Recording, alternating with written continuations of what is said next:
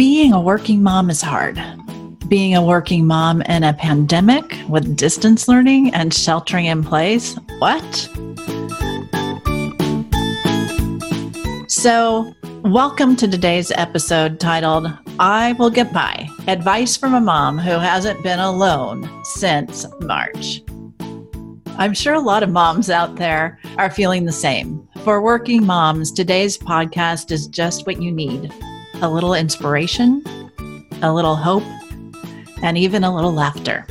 I'm Cindy Lopez, and I'm happy to host CHC's Voices of Compassion podcast.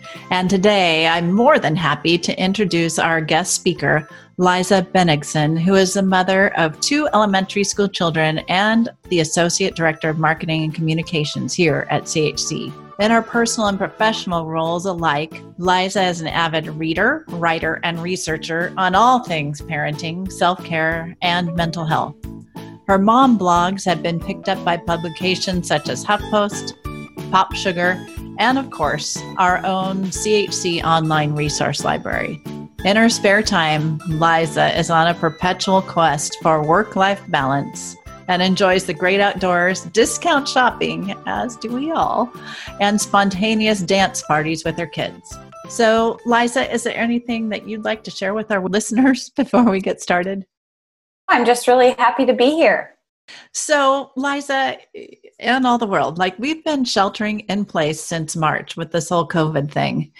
Let's start off on a positive note. What do you think is the best thing about sheltering in place?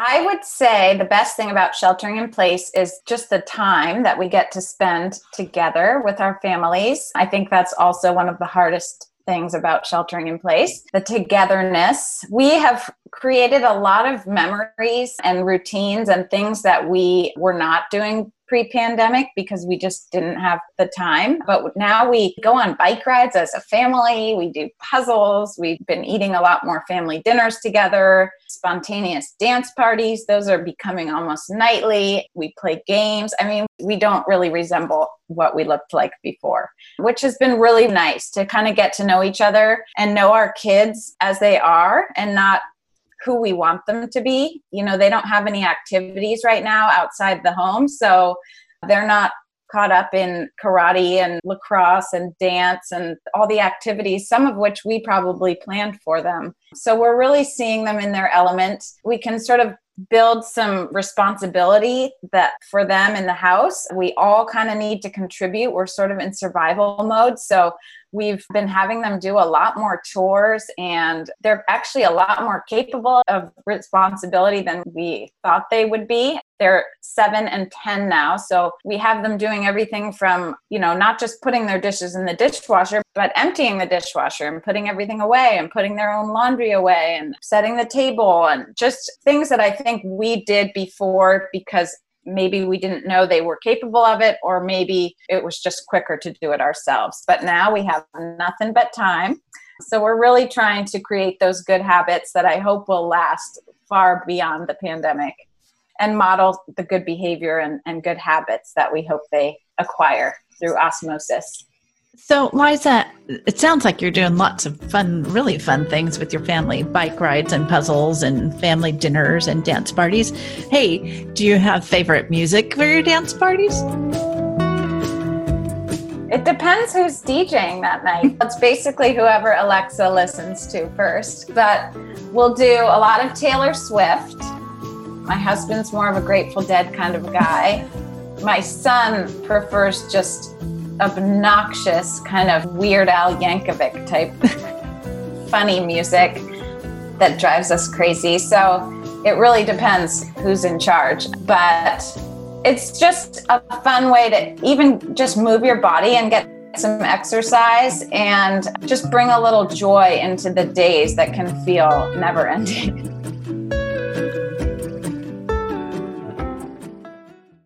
So you also talked about more responsibility, like you're giving your kids more responsibility, not just loading the dishwasher, but unloading it. So how have your kids responded to that more responsibility? They sigh audibly every time they're asked to do something, and it hasn't become as automatic as I was hoping it would.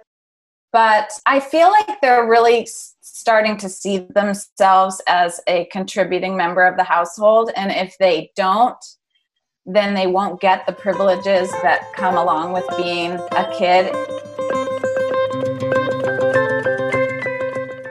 They also see how stressed I can get and my husband can get if we aren't getting any help from them. And so my daughter especially really wants to avoid that. Monster mom, as they call me. And there are certain chores that are less desirable than others. We haven't really divided up who's doing what. It's basically whoever's in the room at the time. Whoever's on compost duty is really the least of all. But we figured out kind of an algorithm to earn screen time by doing certain chores.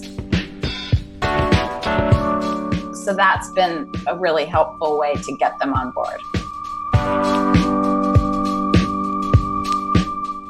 Ah, I see. So maybe some of the chores earn you more screen time because That's of true. the nature of it. Exactly.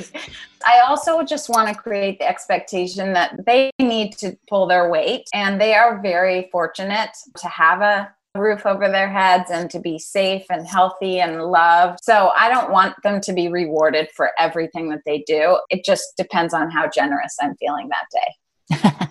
Okay, so we started by talking about what's the best thing about sheltering in place. What's the hardest thing?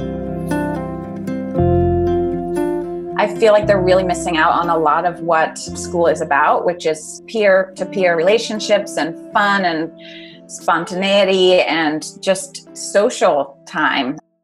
The school's doing an awesome job academically, but I'm more concerned about some of the social emotional effects of sheltering in place. So that's really hard. Watching your kids be sad is one of the hardest things that a mom can go through, but it's normal. And it's actually, I think in the long run, it's kind of good.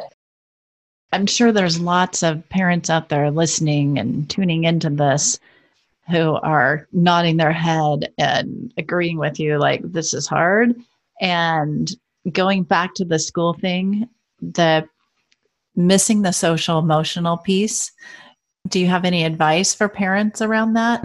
So the school is doing things more around the curriculum of social emotional learning, which I'm really happy about. Our school puts a lot of priority on that. But things like finding ways for them to socialize, whether it be on a FaceTime or a Zoom call, having friends over outside if you're comfortable with that. My son finds a real bond with his friends over Minecraft. They create worlds together and they're in the same worlds. And as much as I'm not thrilled about the idea of a bunch of video games, it really has been a way for him to stay connected with his friends during this time. And I feel like Minecraft's a kind of creative outlet. So trying to figure out ways for them to stay connected with their friends and their grandparents or family members. They definitely will try to call or play games with their grandparents over the computer because we can't see them right now. So figuring out ways to stay connected, I would say, is the social piece. The emotional piece, we really talk about the hard things. I think because I'm in the mental health space, I feel just very open about talking about that kind of thing. But it's been amazing to see at 7 and 10 kind of the emotional maturity that they have. And they're able to process difficult subjects and come up with really impressive coping strategies, and we kind of figure it out together. The learning piece with the distance learning, I try to remind myself that learning happens everywhere. And if they come out of this behind on math, but they learned how to unload the dishwasher, I'm going to consider that a win. So really the littlest things like that social emotional piece. If I have a solid conversation with one of my kids about racial injustice or about something difficult in the world that's happening, like climate change and the fires. And that's the type of thing where I think that kind of learning is way more important than some of the learning in a classroom. I just try to remind myself that yes, maybe they academically might be falling behind because of all this, as is probably every kid. But at the same time, there are other opportunities for them to learn, maybe about a bug in the backyard or something growing out front. So, and then I guess just setting boundaries, trying to have a please don't disturb sign on my door right now. I really try to create some sort of just respect for mom's work, and they need to know that they can't just bust in here anytime because they have a question or they need something. I want to be there for them, but I also want them to know that they need to figure out things for themselves sometimes because I'm busy. So that's been important.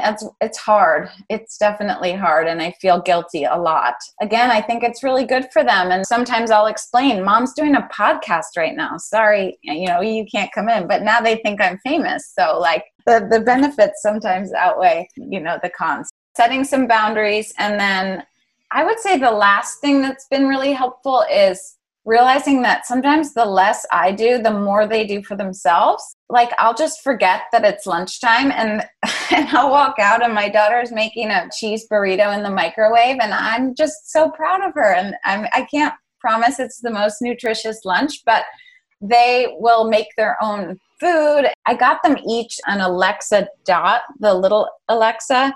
I swear I sound like I'm a salesperson for Amazon right now, but that way they can set their own alarms. So they set alarms for 3 minutes before every class, and then they know that it's time, because I think time management is definitely one of the biggest challenges with this distance learning thing.